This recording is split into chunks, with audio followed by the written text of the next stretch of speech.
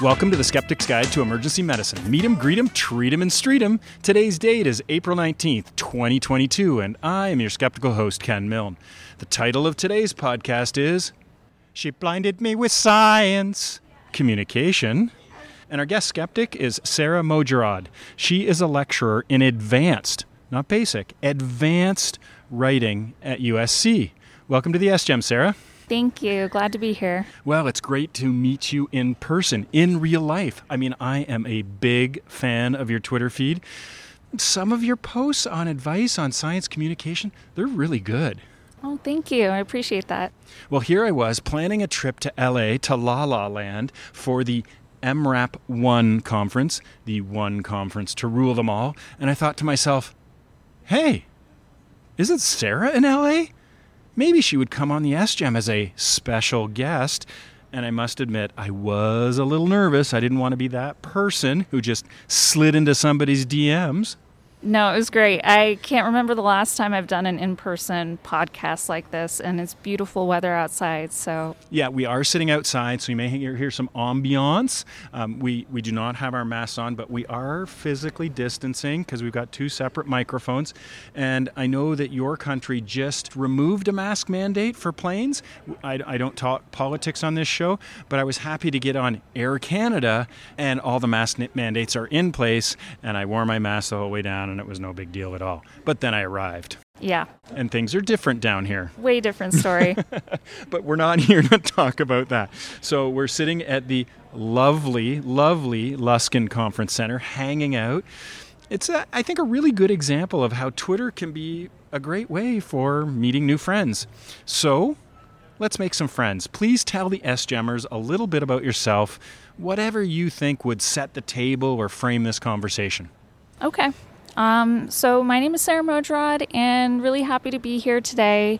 I am currently a lecturer at USC, where I teach two courses, Advanced Writing for Engineers and Social Media for Scientists and Engineers. The second course on social media, I originally started at Caltech back in 2016, and that course was such a hit that I was recruited by USC, and that's when I started working there in about 2017, and I had two faculty appointments in the School of Engineering and the School of Medicine. I love watching people in real life now. I mean, I've spent so much time over the last 2 years watching people's facial expressions of their eyes only.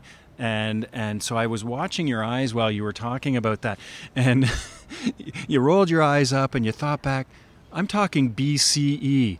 Before COVID era. Mm-hmm. Yeah, it is really strange, isn't it?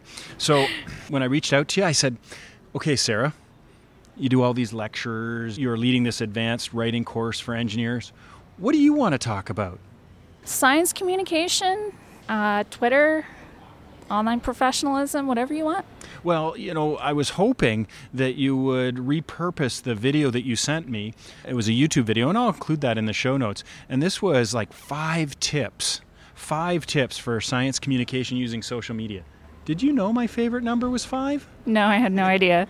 Well, the SGEM listeners know because I can count to it on one hand. My second favorite number, by the way, 11. From This Is Spinal Tap. But anyways, as a primer for this SGEM Xtra podcast, people can go and watch your YouTube video. I'll put a link in the show notes. It's not very long. It's like 3-4 minutes. And it's tips for students who are interested in science communication. Okay, here are the 5 tips for science communication using social media from Sarah. First tip, be yourself. Yes, I think it's very important to be authentic and be yourself, because if you are trying to put on a persona or not represent yourself authentically, after a while, it just falls apart. So you're saying I can't pull off a bow tie and be Bill Nye the Science Guy? No, it might work for a little bit, but eventually you will either look at it as a chore and it'll lose its fun, or it'll just not end up working out well. Well, I think that's such an important piece of advice. Authenticity. It really resonates with people. One of the best compliments I got recently was from a wonderful dental student. Her name's Ellie. Shout out to Ellie. She's at the Schulich School of Medicine and Dentistry, and we met at an interprofessional education event last week, and she said, you know what? It was so great to meet someone in real life who was so much like their Twitter feed. Because what you see is what you get with me. If you follow me on Twitter, you'll know that I'm a huge advocate for evidence-based medicine. I love Star Trek, the original series, the most. I have a dog named Loki who's living up to her name. I upset other physicians like neurologists when I start talking about the evidence for thrombolytics and stroke. And I think 80s, it's the best era for music and movies. And I've been known to play Bat Dog on YouTube. So if people follow you, Sarah, what do you think your feed says about you? Who's the real Sarah?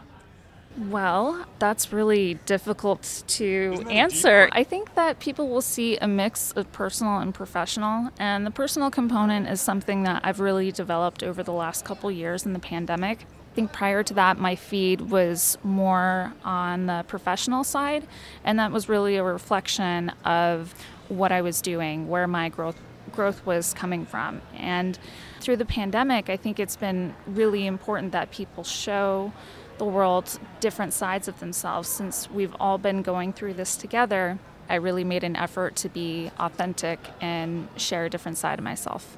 Well, when I started on social media, I kept it very sort of about the science and stuff. And as it's progressed, it's just more me. I mean, this is who I am.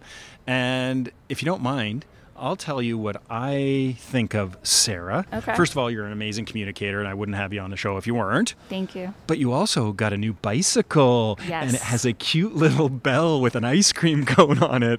And I saw you on a post recently. It looked like you were riding out by the beach. Yep. See, and it's those connections, I think, that people have. And you just finished a 1-month painting experience of some kind. Yeah, I took up watercolor painting randomly. I have no experience whatsoever, so I'm sure you've seen some of them are not so great. And well, I don't know if this is a good segue into point number 2, because that's don't be afraid to fail. Yeah. You know, like try something that you maybe not so good at. So tell me why you think this is an important tip for science communication. Don't be afraid to fail.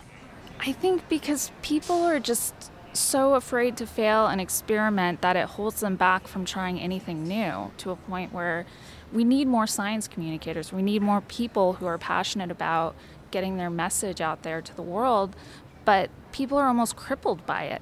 I fail all the time publicly, and I want people to see that so that they're not afraid. Well, you don't look like a failure. You're holding it together. No, but it's how you got here, right? Exactly. It's part of who you are all the little missteps and the trips and the falling down and those types of things. And Vince Lombardi said, it's not whether you get knocked down, it's whether you get up.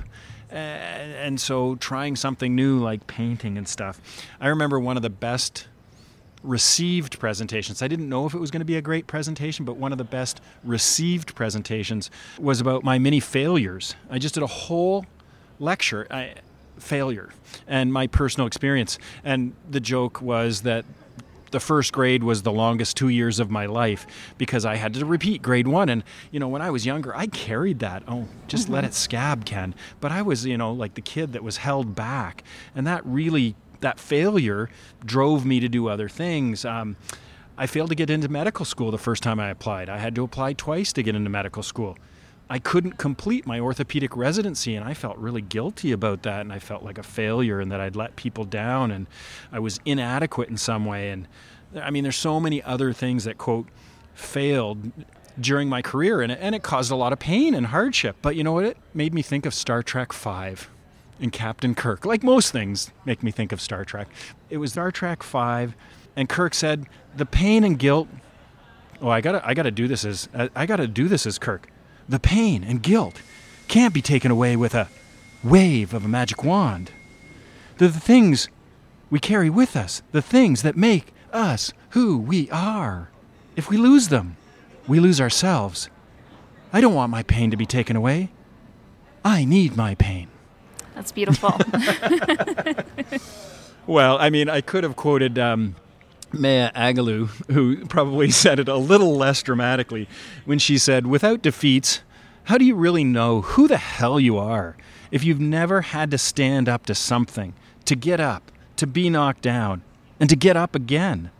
Life can walk over you wearing football cleats, but each time you get up, you're bigger, taller, finer, more beautiful, more kind, more understanding, and more loving. Each time you get up, you're more inclusive. More people can stand under your umbrella." And that's what I've learned over my sort of falling down. So I love the advice of not being afraid to fail. Thank you. Yeah, and I think in the age of social media, it's important, that lesson is very important as well, because there's so many different medias in which you can communicate your science. And you will fail. Exactly. You know, I hope not to be failing as often and making the same mistakes, but you will take missteps and you will post things that, and okay, and just own them. Own them, yeah, and apologize quickly. I always try to teach residents, it's not the mistakes you make, it's how you responded to the mistakes. What did you do about the mistake? Did you internalize it? Did you correct it? How did you interpret it and move forward from that mistake? I think that's more important than the mistake. Absolutely. All right, let's move on to number 3, and this is find a mentor. Yes, I think that everybody needs a mentor and a cheerleader who will be there for you when you do fail. And who will tell you it's okay to fail, get back up, try something new, try something a little bit different this time. I have been very grateful to have a great mentor. We started working together at Caltech, and that's where we co-created the course Social Media for Scientists. I had never taught in my life, and so the idea of standing up in front of a group of undergrads and graduate students to teach. Oh, you're getting back to number 2. Right? You're getting, be okay to fail, right? To get up in front of a group of people. That's one of the most stressful things to do, isn't it? Yeah. And you did it. Yeah. Because of a mentor. I did. That gave you that space and that safe space to get up there and would be there to catch you and help you and support you and nudge you along in case you did fall off that stage. Exactly. Yeah. And bless those students. They were such good sports. Yeah. Do you have any specific memories from when you got up there the first time? Absolutely. The first lecture I gave, it was supposed to be for 50 minutes. I did it in 20 minutes, probably at a whisper. And there were just all these confused faces, and I never wanted to teach again. But I just You got up? Yeah. You got up? Mm-hmm. I'm so glad you did. Thank you. Because you are making a difference. I mean, I see it in your interactions on Twitter. I really do. I've had many mentors over the years, maybe not necessarily in science communication, but mentors over the years, and amazing people like Dr. Kirsty Challen out of the UK, who's doing this great thing with the SGEM called Paper in a Picture. Andrew Worster, he's the one who taught me evidence-based medicine. Dara Cass, Dr. Dara Cass, she showed me how to be an advocate. Michelle Johnson, Dr. Johnson, she inspires me to be a better writer. And you teach science writing. She writes the most amazing tweets, and she does these narratives when you go see her in conference. It's just amazing. And then, of course, Dr. Rick Bucata, who showed me how to be a great educator. And then there's my BFF, Chris Carpenter, who demonstrated to me how to be a better... Listen, it's starting to sound... Maybe it's because I'm in LA. It's starting to sound like an Academy Award acceptance speech. I'd like to thank my mom, my dad, my first grade teacher, all that kind of stuff. So no more acceptance speech. You've told us who your mentors are. Are there any other mentors you want to give a shout out to, though? So let's see. There's Mark Davis, and also... But who is Mark Davis? This is the original one. Yes. Okay. And so he is a professor at Caltech in chemical engineering. Chem engineering, okay. And our partnership worked well because he really understood the science perspective. He is very accomplished in his field and has had to communicate science to all different types of audiences. So I understood his perspective, and that collaboration was just very meaningful. So he has been very, very supportive of my career in science communication, even though he's not on any social media. I've really tried to push him over the years, but he won't budge. Is there any women in STEM or something like that Yeah. you look to for advice, help, support? Definitely. My colleague, Gigi Ragusa at USC, she's in my department, has just been a wonderful person to work with, and she is always advocating on behalf of other people. And so I'm very grateful for her support. Number 4. Number 4. What do you want to say? This is your other tip. Yes. So if you're going to be a science communicator, you're going to be using social media, you're going to be online, what do you want to say? Exactly. So I think that it's really important to figure out that messaging, know what your key takeaway is, and experiment with it. Experiment it with on different mediums. So maybe try making a TikTok video, see if that lands. Do a tutorial, a thread that explains the science. Try different things and see how your message comes across. I think it's really important. Yeah, so what's your message? Reflect on that before you start putting stuff out there. What is the message you're trying to get out there? What's the narrative? People respond to stories, and do you have a specific goal in mind? Mm-hmm. My goal with the SGEM, the Skeptic's Guide to Emergency Medicine, is to provide a structured critical appraisal of a recent publication, and I try to probe that publication for its validity. And ultimately, I'm trying to cut that knowledge translation window down from over 10 years to less than 1 year with the power of social media, so patients get the best care based on the best evidence. So Sarah, what do you want to say? What do I want to say? I'll probably repeat this again, but experiment, use social media to communicate science and inspire other people. It's a great medium to be sharing your thoughts. All right, so this gets us to number 5. How do you want to say it? Mm-hmm. Yeah, so the 3 things that I write on most of my students' papers, and then also when I'm doing consulting, is what do you want to say, how do you want to say it, and why should people care? So how do you want to say it really goes back to the point about experimenting with all of these different mediums. So do you prefer short form? Can you get your ideas into a single tweet? Or are you more of a blogger? Or do you do podcasts maybe? And so figuring out how you want to say it is really important in this whole picture as well, I think. Well, what you see is what you get when you come to the SGEM. I want to make critical appraisal, clinical epidemiology, biostatistics. I want to make it fun. I want to make it engaging. I want to make it exciting so people feel what I'm feeling when I'm going through this and learning and discovering.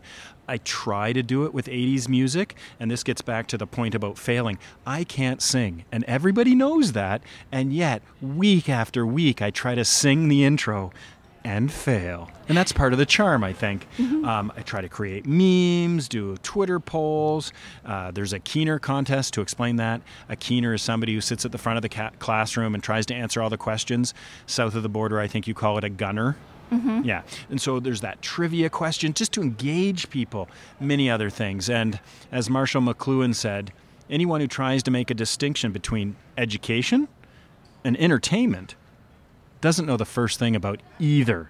So I do want to give a shout out to Ross Fisher. He's got this great educational platform called P Cubed, and a lot of what I learned about how to be a better presenter, and that's what I'm doing here in LA. I'm going to be giving a talk on TPA and stroke.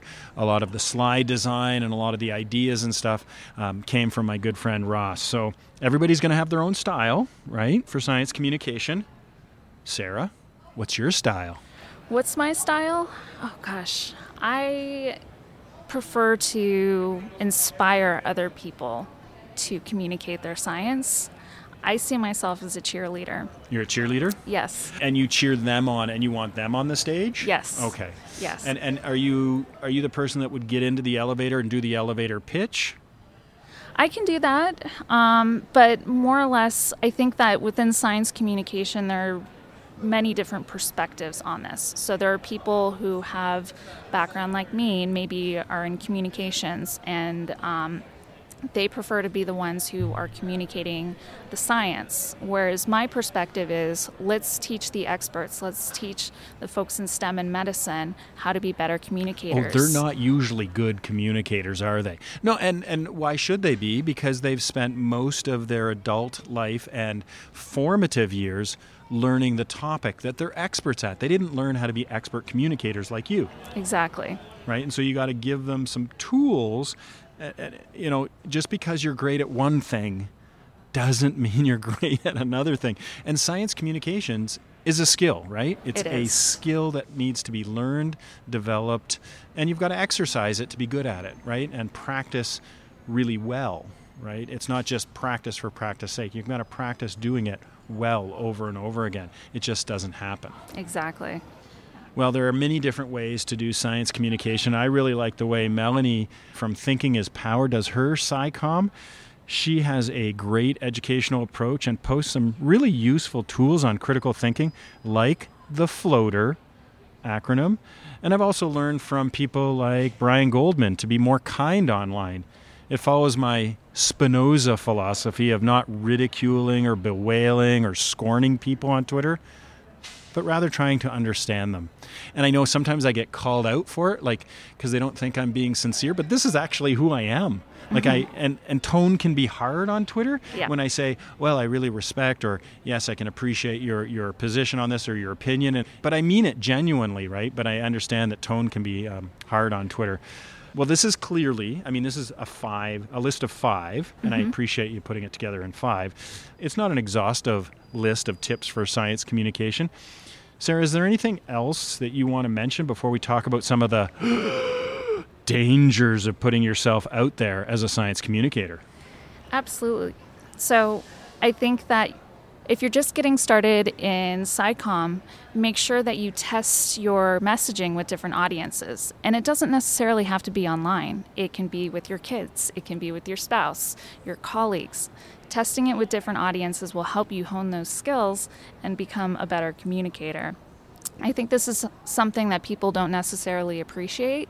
And it's just repetition, figuring out what works, figuring out why someone resonates with your message is an important step to becoming a better communicator.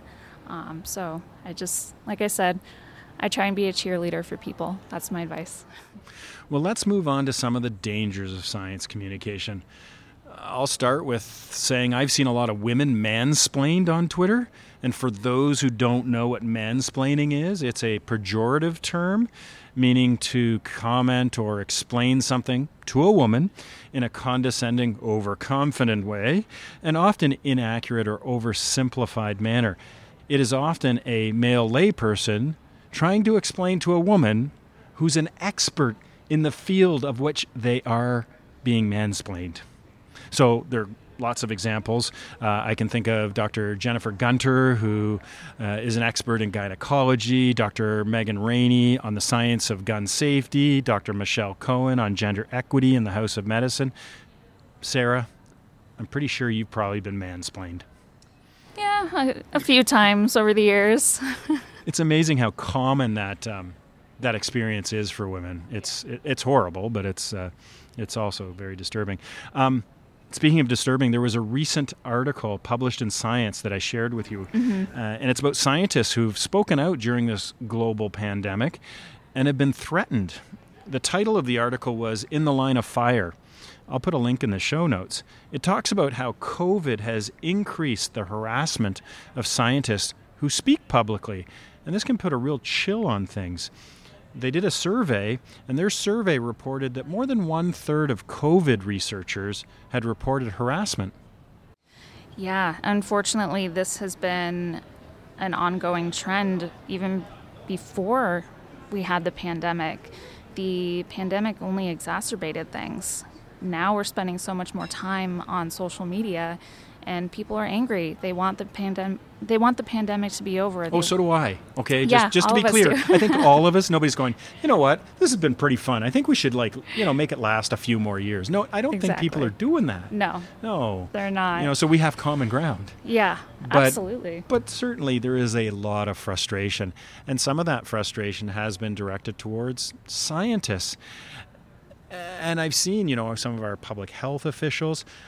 Boy, what a tough job to be a public health official in the middle of a, 1 in 100-year global pandemic, and maybe not have the tools. Maybe they could have gotten a consultation from you on how to be a better science communicator, because I see some of the, I don't want to say failure or mistakes, but the difficulties and challenges they had was, how do you take this complex social thing that's happening and communicate that effectively to a broad audience? I think some of the early failures and arguably some of the ongoing failures with science communicators have been describing things using words that in absolutes and certainties, and yet we're in very uncertain times. And so that decreases the public's trust in science. And the reason why that's the case is because they see politicians flip-flopping on issues. And when you're saying, wear a mask, don't wear a mask, we're over this, we're not, that's when people start to distrust the science, I think. Yeah, I think one of the things that would have helped is to have been more transparent and project more of the uncertainty. It was called novel coronavirus, or SARS-CoV-2, because it was novel, and so we didn't know much about it. And so rather than, using a lot of hyperbole or putting dates and just saying, this is the best information we have at the time, and we may change in the future as new information becomes available. Because once you lose that trust, it's really, really hard to get it back, isn't it? Absolutely. Yeah, I'm just sitting here nodding my head like, yes. I agree with you 100%. Well, are there any other dangers you want to talk about putting yourself online, out there, public speaking, social media, science communicator? Yeah, I think if you are communicating science, it's important to understand the risks that are associated with this. We've so far talked a little bit about online harassment, and unfortunately, I think you and I both know a handful of people or more who have experienced online harassment specifically, and I myself have as well.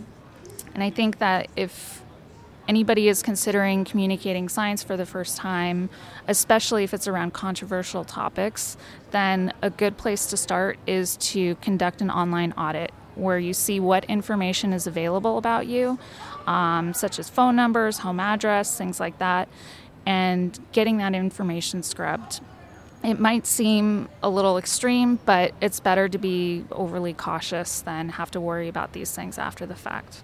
Absolutely, yeah. Better be a bit more proactive as well. And we talked about being authentic and stuff like that, but you can also be vulnerable. And vulnerability is good, right? But you don't want to be vulnerable to online harassment. Exactly. There's a distinction to be made there.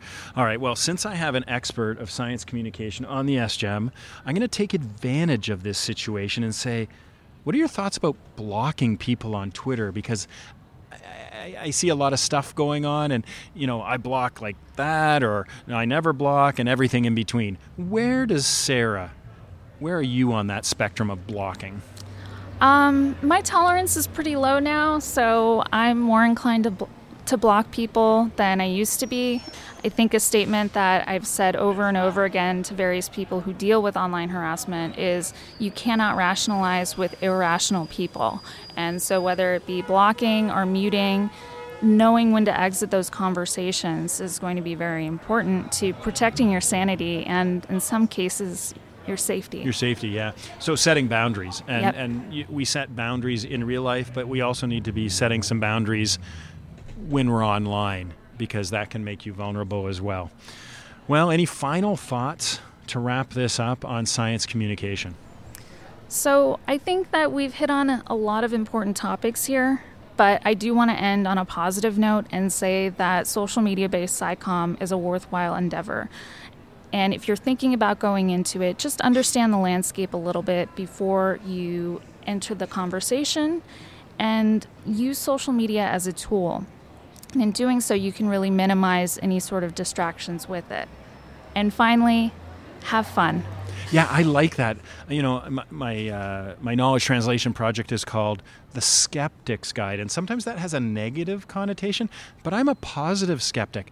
I want to discover new things. I want to learn more things. I want to understand things, and I want to have positions that are based on the closest approximation of the quote-unquote truth as possible. So I find it very positive and exciting and not a negative term. And so I'm glad that you're trying to end things on a positive note, because we were getting into the, blocking and stuff like that. So let's end there. So thanks very much for being a guest skeptic on the SGEM, on this Xtra one, helping people become a better science communicator on social media. Thank you so much for having me. Now, the SGEM will be back next episode doing a structured critical appraisal on a recent publication, trying to cut that KT window down from over 10 years to less than 1 year using social media, so patients get the best care based on the best evidence. One last task, Sarah. Okay. I need you to read the SGEM tagline in your best Southern California accent, because you're a Southern California native, so I really want you to channel that accent as best over the top. This is the time where you can fail. This is a safe space, Sarah. Go for it. Put yourself out there. Yeah, for sure. Oh my God. Remember to be skeptical of anything you learn, even if you heard it on the Skeptic's Guide to Emergency Medicine. For sure. She blinded me with science.